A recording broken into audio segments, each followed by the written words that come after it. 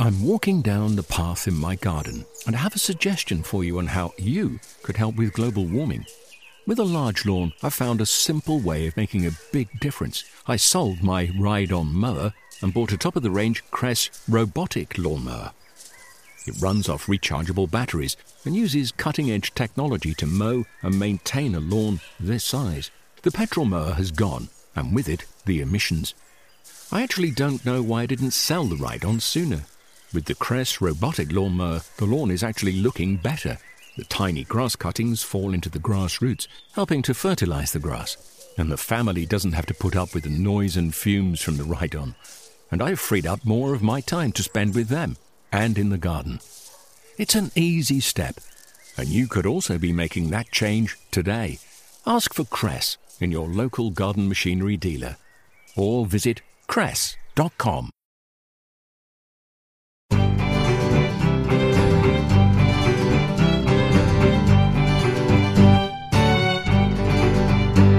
Beautiful orchids, horrific honey fungus, and Britain in bloom on the BBC. All this and more, including virtual reality garden tours, on today's RHS Gardening Podcast. I'm Fiona Davison, Head of Libraries and Exhibitions here at the Lindley Library in London. I look after the amazing collections of the RHS. If you think you've got problems storing all your books, we measure our shelving in kilometres. Our show season, which has just begun in earnest, is always an extra busy time for us.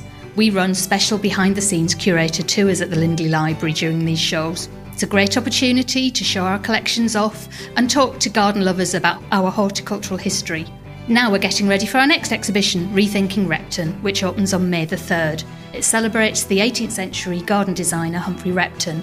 What's really nice about this exhibition is we're getting to work with young garden designers from Writtle University College, and they've been seeing how their practice can be influenced by the design philosophy of an 18th century garden designer, Humphrey Repton.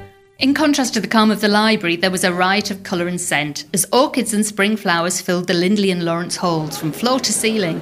The podcast team went to speak to some of the orchid lovers and experts about the pleasures and pitfalls of cultivating these exotic blooms. Hello, I'm Sarah Rittershausen from Burnham Nurseries. We're in Newton Abbot in Devon. I'm the third generation of my family to be involved with growing the orchids. It was started by my grandfather, our nursery, so we've been going nearly 70 years. And we've been at the RHS London Orchid Show every year since it started.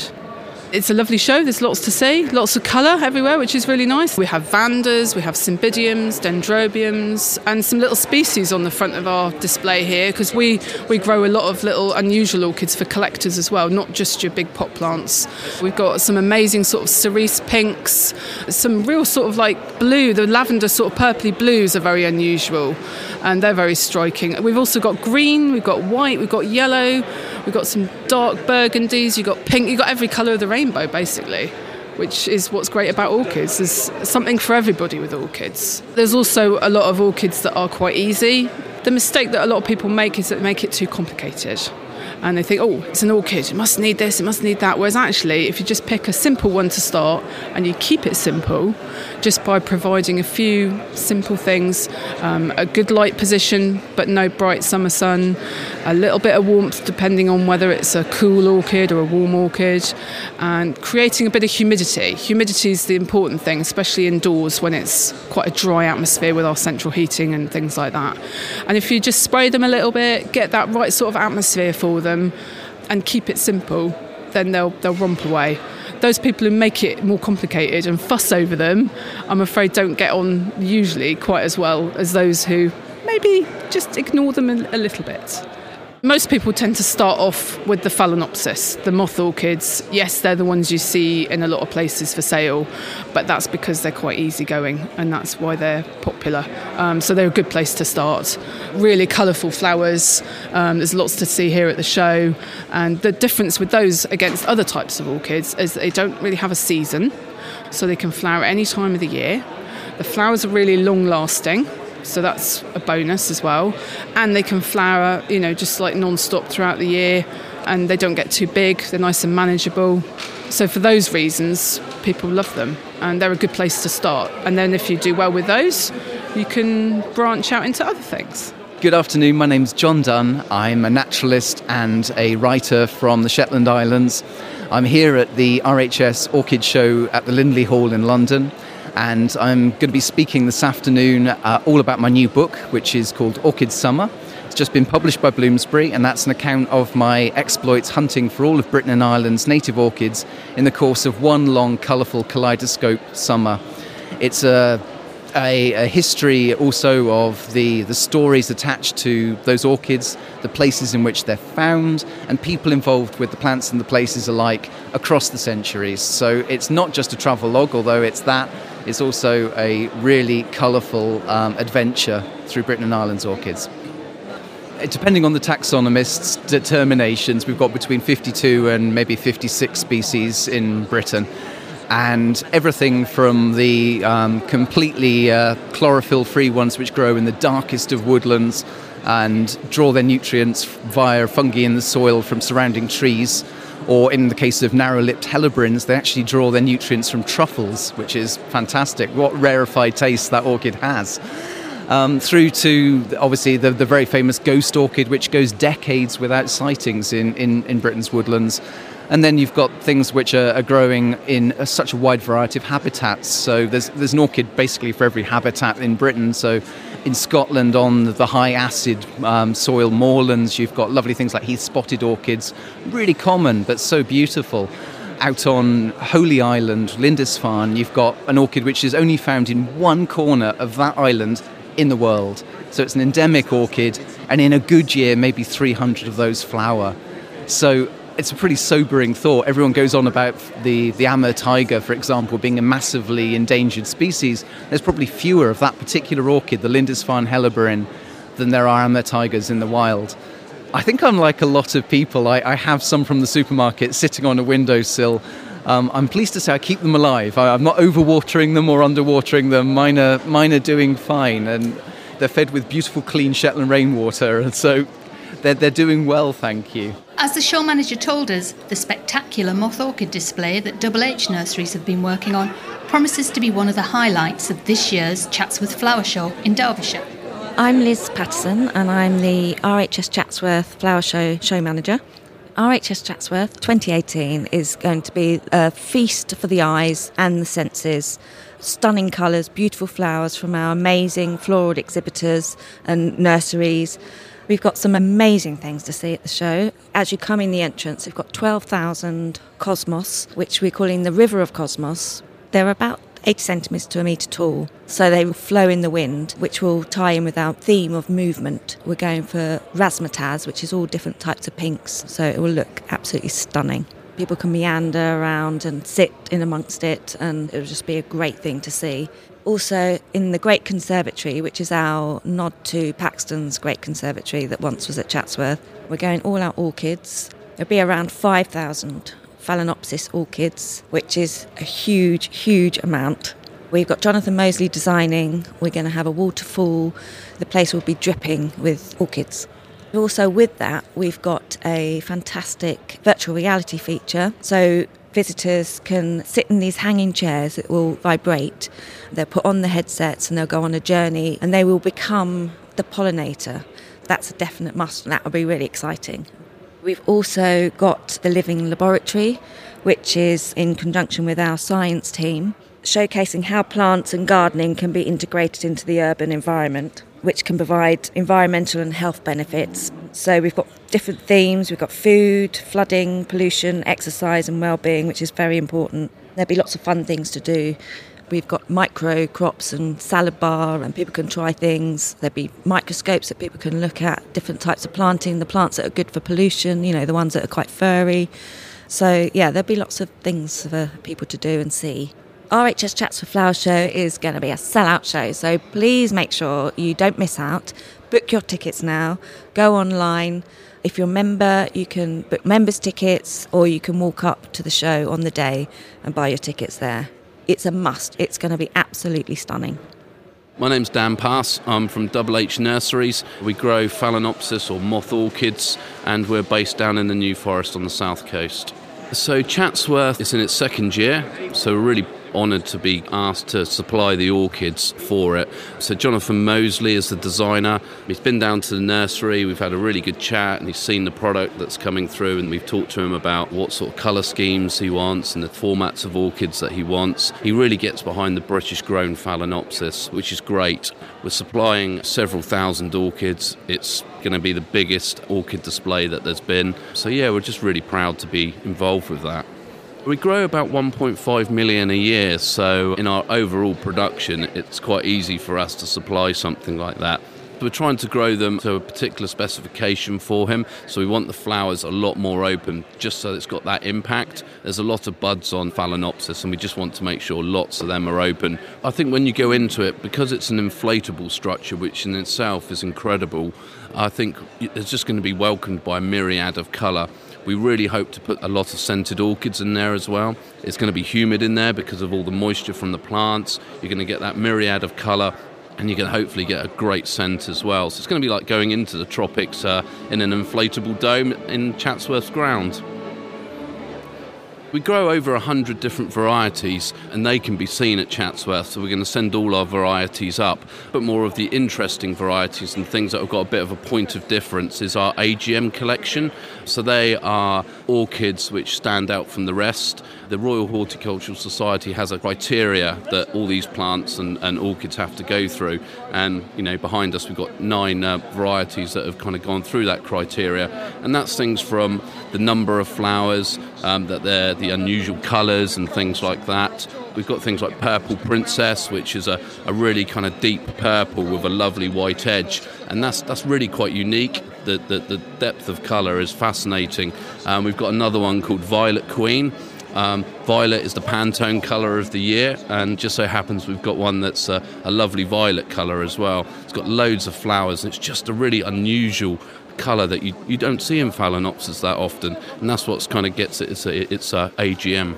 So far, no great challenges. Always making sure that you've got healthy plants. We use a lot of biocontrols, so we don't like to spray pesticides and those sorts of treatment on the crops.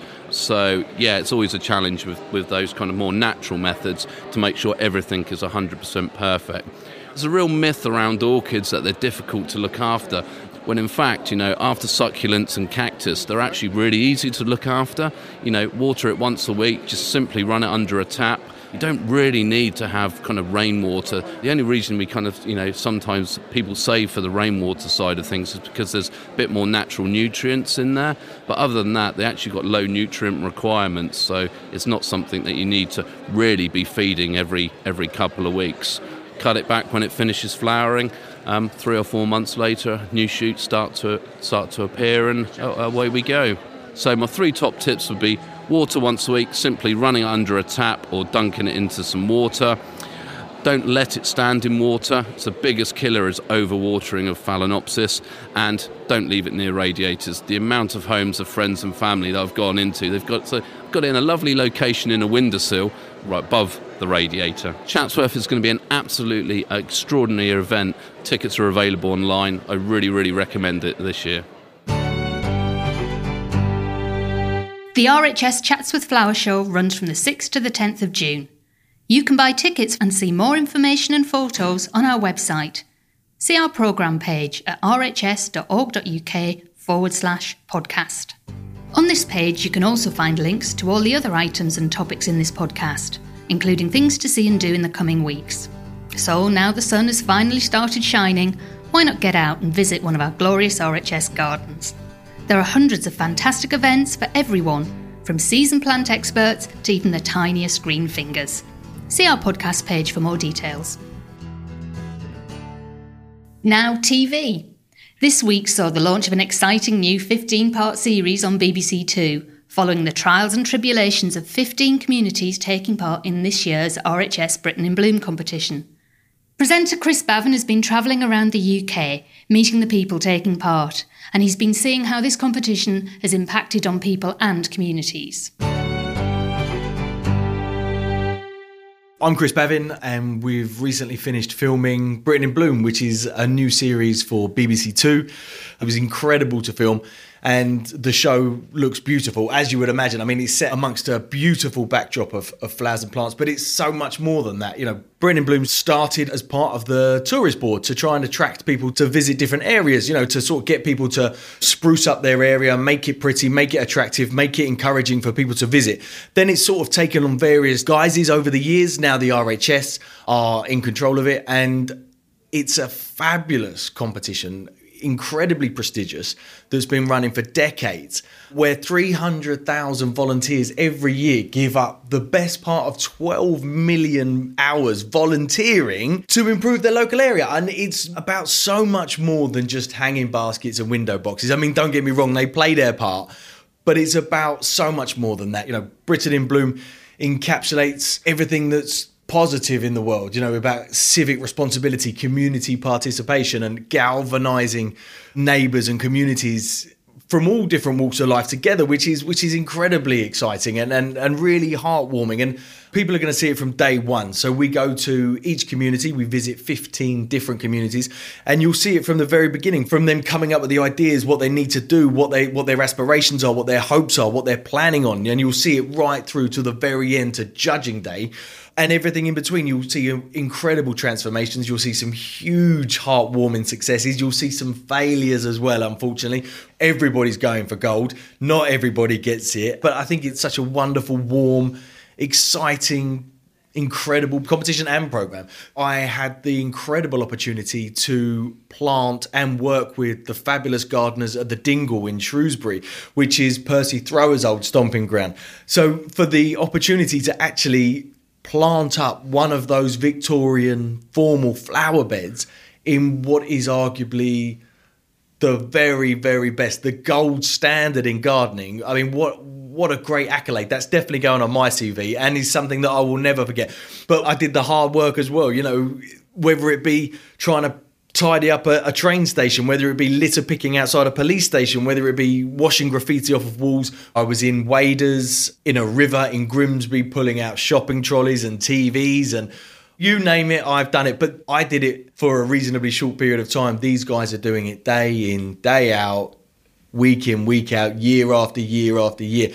And the thing that struck me the most about Britain in Bloom is there's a handful of people in every community that are doing so much. And it's humbling and inspiring to see that. There is no shortage of characters and marvellous, marvellous people and wonderful, wonderful volunteers.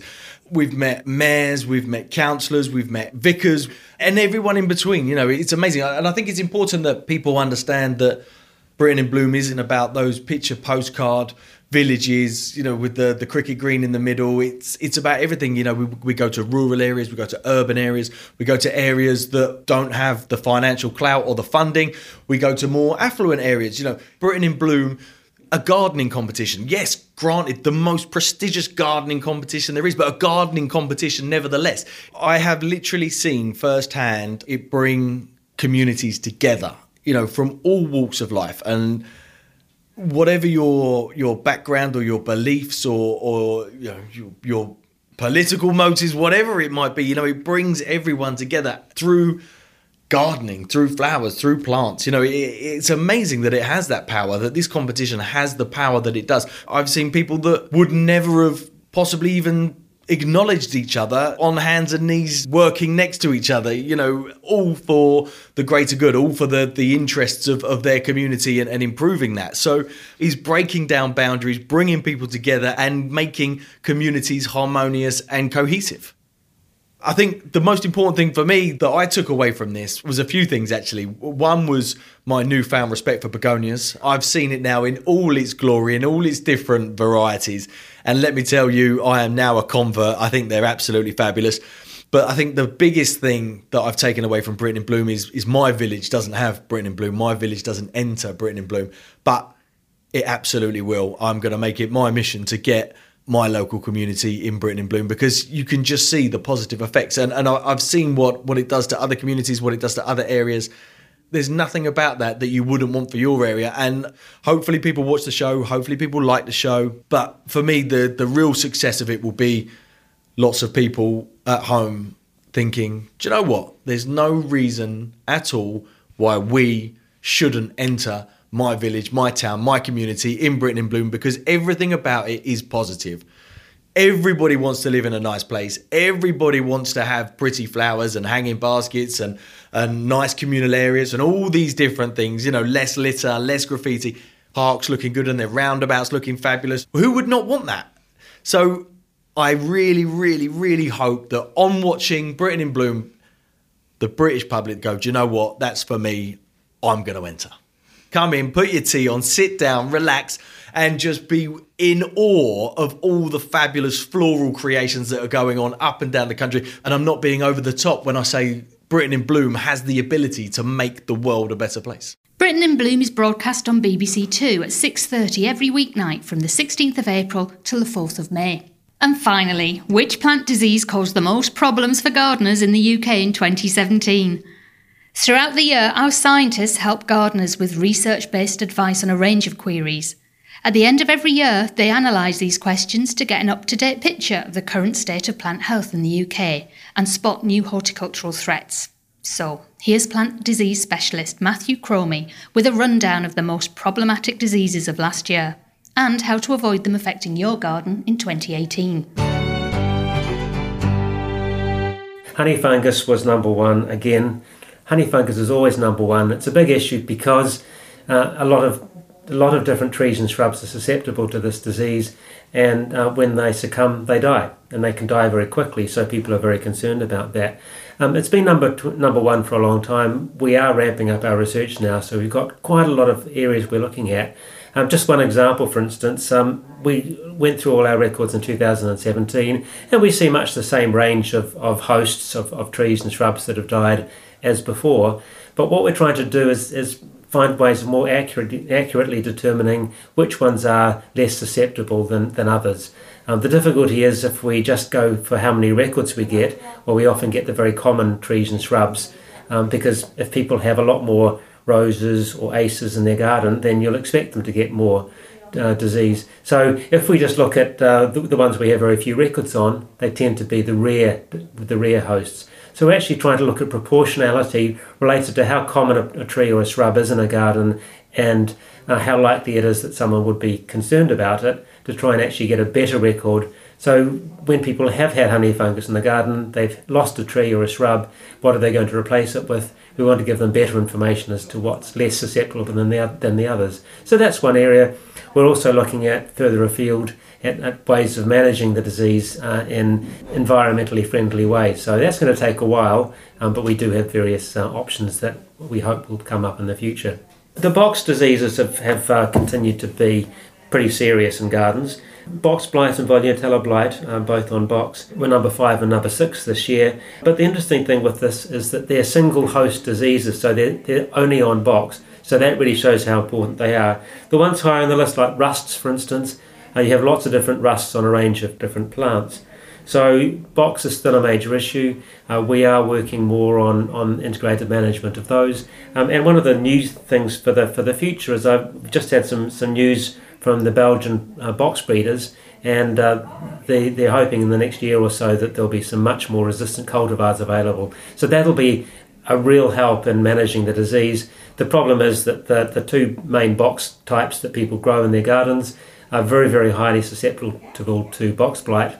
So if we can have something that's just somewhat less susceptible, then it becomes a much easier disease to manage. And as soon as they're available, we'll look at incorporating that into our strategies for managing the disease. One of the interesting things that keeps on cropping up in the recent years is pear rust. Pear rust has been around for a long time, probably 100 years, but it never used to be much of an issue, and it's becoming much more of an issue in gardens these days. There are no fungicides people can use on outdoor edible crops these days, so people need to rely on other means of controlling disease. The good thing with pear rust is that it's a bit unsightly unless you like the look of it. It's quite a very interesting looking disease, but it generally doesn't affect yield for gardeners. So it's best just not to worry too much about it. But one of the things that's happening now with the reduction or the elimination of fungicides available for home gardeners, people haven't really moved towards the less susceptible cultivars. So a lot of the fruit cultivars people are growing, we get inquiries coming in, whether it be raspberries, blackberries, pears, and they're still growing the cultivars they used to like to grow, that they could use fungicides on, but they're highly susceptible to disease. So it's going to be important that people consider the cultivars that they plant in future, whether it be vegetable, fruit trees, to try and grow some that are less susceptible to disease. And there are variations between the different cultivars. We are always getting new diseases coming in periodically. So one of the new ones we've got this year, it's coming at number 10, so it's quite common, but that's Kerria twig and leaf blight. It's specific to Kerria, so you won't see it on anything else, but it's a pretty serious disease of Kerria. You get leaf fall, you get spots on the twigs, and so it can be quite devastating if you're growing Kerria. Unfortunately, with these things, while fungicides can potentially be applied, some of these ones there's not really any obvious control. So sometimes it's a matter of choosing what you grow. Maybe don't grow quite so much. And the greater variety of things you have in your garden, the less risk you're going to have. If you just grew Kerria in your garden, you got Kerria leaf and twig blight, then you might be in for a big trouble. It's 2018, Year of Plant Health. RHS is taking plant health very seriously, and if you're visiting our show at Chatsworth, you'll see there's a plant health garden at Chatsworth that's aiming to find ways that gardeners can use to minimise the risk of diseases coming into gardens, new diseases coming into the UK. So one of the things that we're trying to do is increase awareness of the risk of plant diseases that are found outside of the UK. One of the risks is that people will find some nice plant in their holiday home that they're visiting in Europe somewhere, take a cutting, take a plant back and bring new diseases back with them. One of the key ones is Xylella, which is a bacterial disease which is now found in parts of Europe when you really want to keep that out of the UK. So the more awareness we have, that's why plant health is really important for us this year, encouraging gardeners to do their bit to minimise the risks of bringing new things in. Matthew Cromie. You can listen to all the previous editions of the RHS Gardening Podcast, including our last one, episode 126, with a rundown of the top 10 garden pests, through the podcast page of our website. That's all we've got time for today. We'll be back in a fortnight, when we'll be getting ready for the Chelsea Flower Show. Until then, you can follow the library on social media, on Facebook and Twitter. In the next few weeks, we're going to be seeking out hidden gardeners in the pages of our library books, so keep your eyes peeled till then. I'm walking down the path in my garden, and I have a suggestion for you on how you could help with global warming. With a large lawn, I found a simple way of making a big difference. I sold my ride-on mower and bought a top-of-the-range Cress robotic lawnmower. It runs off rechargeable batteries and uses cutting-edge technology to mow and maintain a lawn this size. The petrol mower has gone, and with it, the emissions. I actually don't know why I didn't sell the ride-on sooner. With the Cress robotic lawnmower, the lawn is actually looking better. The tiny grass cuttings fall into the grass roots, helping to fertilize the grass. And the family doesn't have to put up with the noise and fumes from the ride-on. And I've freed up more of my time to spend with them and in the garden. It's an easy step, and you could also be making that change today. Ask for Cress in your local garden machinery dealer, or visit cress.com. Discover the beauty of an RHS membership all year round. Save 25% off an RHS membership today when paying by direct debit. Prices start at just £55.50. With a membership, you'll gain access to an array of special events at our gardens all year round. Be the first to know about RHS flower shows and get exclusive member-only days, plus reduced rate tickets. And you'll have the chance to enhance your gardening know-how with access to free expert garden advice, monthly editions of the Garden magazine, and so much more. Terms and conditions apply.